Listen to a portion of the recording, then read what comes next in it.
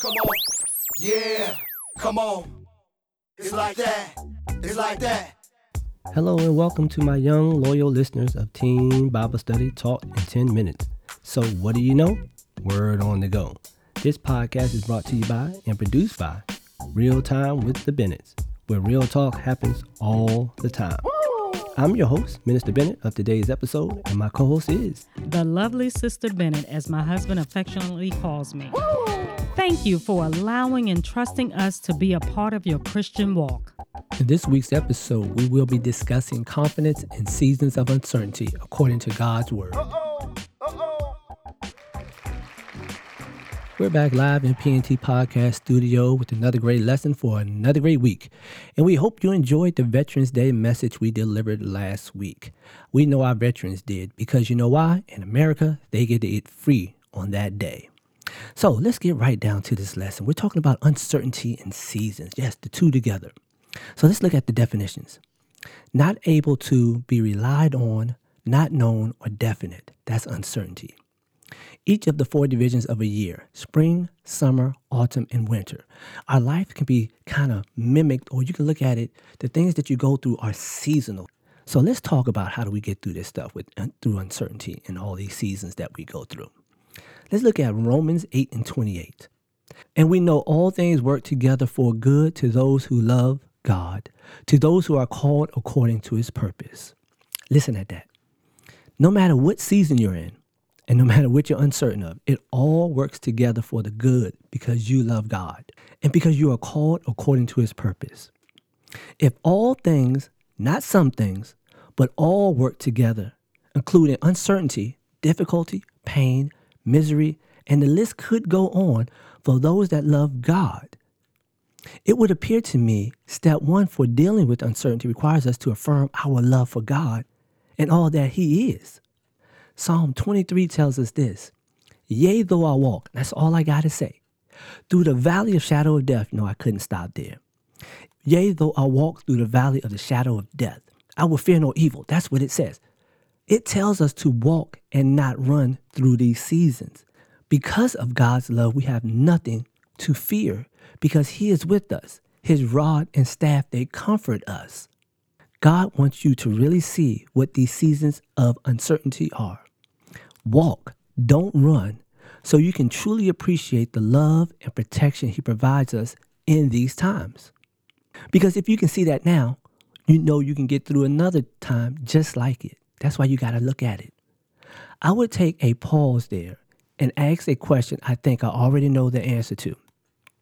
Okay, since you guys really must know, how many people do you know, and I'm being serious, that can love and protect you through all the uncertain seasons of your life?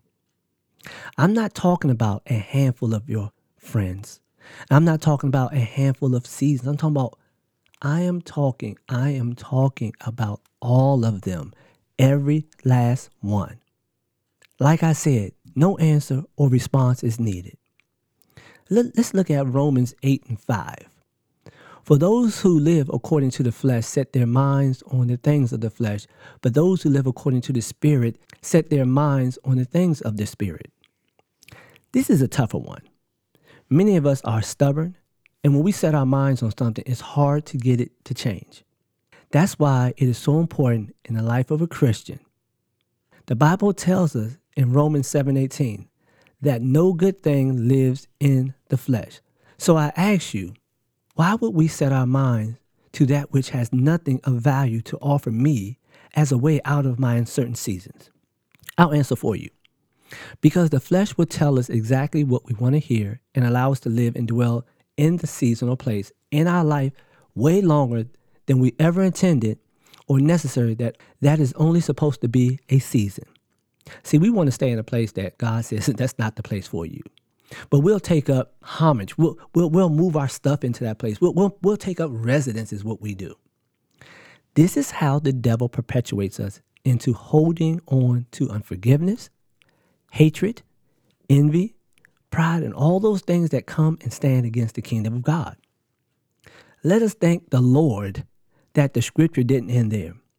It goes on to say, if we are living according to Jesus, then think on these things.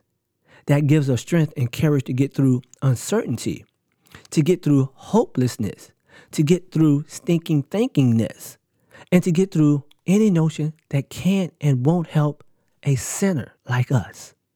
As we go to break, declare your undying love for God and his son, Jesus Christ, and a commitment to his way through every season, trusting him to get you through. Don't go nowhere. We'll be right back after this short break. We are back live in the PNT podcast studio after that short break. We hope you took some time to reaffirm your love and your commitment so God can help you get through your seasons. So let's look at some practical ways to reduce our seasons of uncertainty. Uncertainty is an inevitable season we all walk through at some point in our lives.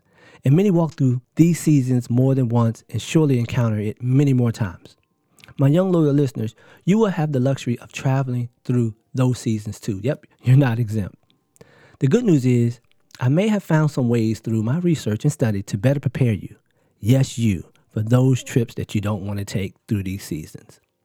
Number one, don't fight the seasons of maturity and growth. We all must go through seasons because they build us up. I won't front. We are living and through a challenging time. Rest assured, resisting these seasons for growth won't help you or anybody else recover, learn, grow, or feel better, or more importantly, emerge as God would have us to be. So yes, we are living in a time that we have never seen before. But rest assured, like I said, God can get us through. So don't fight the season. Number two, invest in yourself through studying the Word. You've heard that many times before. You are God's best resource that God has right now for making a contribution to the world and God's kingdom to lead others to Christ. When you, the resource, is depleted by not investing in yourself, God's most valuable asset is damaged and can't carry on the work of God that he called us to. So yes, invest in yourself, replenish, refuel, whatever you got to do, but you got to stay strong for God. Number three, find spirituality in healthy things that bring you comfort. So don't always look for those worldly pleasures or worldly comforts because they have to be healthy and they have to lead back to God. See, this one ties to number two, the investment in self and studying God's word. One of the most important ways we can invest in ourselves is to seek comfort in the spiritual, which can lead you safely to something healthy in the natural that will continually edify God while finding some peace. See, so check this out. Check this out. I said, if you seek comfort in the spiritual, it will lead you safely to things healthy in the natural. Yes, it can. See, because that spiritual wisdom that you gain, maturity, matter of fact, it ties to number one too, that maturity will guide you to do things that edify yourself and God and glorify him as well. Number four, don't believe everything you think, hear, stay away from social media. Don't believe everything you think. Don't believe everything you hear. I consider this the most effective and essential stress reduction tool that should be in every Christian's toolbox. And Christ has ever taught is not to believe everything you think or hear. Isaiah 53 tells us that. Whose report shall you believe? In uncertainty, it's very important not to believe our thoughts and the things we hear that contradicts the word. You should always ask yourself, when something is said, if you happen to hear it, if you happen to think something that you happen to think, ask yourself, how does this edify God? How does this align with the word of God is what we really need to ask ourselves. Because if it doesn't, cast it down, throw it away, and just don't remember it.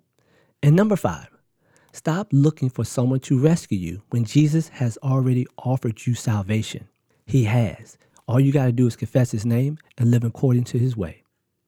I need someone to tell me the difference between rescue and save. When we act as though we are powerless, we find ourselves entangled in conversations that leave us anxious, hopeless, and independent. And we start trusting other people, placing them above God to save us from our uncertainty. Now, I said I wanted someone to tell me the difference between rescue and save. To be rescued means someone is aiding you out of whatever you're in. Like the fire department will rescue you from a burning house. They don't save you, they rescue you. If you are drowning in the water and you fell overboard, They would throw you a life jacket or a life preserver to rescue you.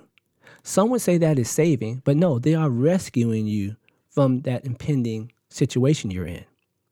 Only Jesus can save. I want you to understand that. Only Jesus can save. Everything else is just a rescue. Because you know why it's a rescue? Because you get back on a boat, you could fall right over the boat again and be right in the same predicament. And just like you can move from one house that's on fire to a new house. Now, I'm not advocating people's houses to be on fire. I'm just making an example here. But if the house you left caught on fire and the one you happen to move to catch on fire, guess what? The fire department will come and rescue you from that one as well. Jesus saves us from ourselves. Jesus saves us from having to go through these seasons alone. So why not just accept his helping hand and just join him? They look like they're in very deep thought over it in the conversation corner. So I don't want to disturb them. So maybe we don't have conversation corner this week and it looked like they're about to have a breakthrough. We'll continue and pick up the conversation corner next week. In summary, the importance of having confidence in seasons of uncertainty. Uncertainty is one of the biggest distractions when it comes to this Christian walk. No one wants to go where they've never been, even with Christ leading them. No one wants to follow a person they don't know or trust. And no one wants to be in a relationship with a person that they are uncertain if that person loves them or not. Nothing about God and his promises are uncertain. So let me state a fact that will remove all doubt and uncertainty about God. God is not a man that he should lie. Numbers 23:19.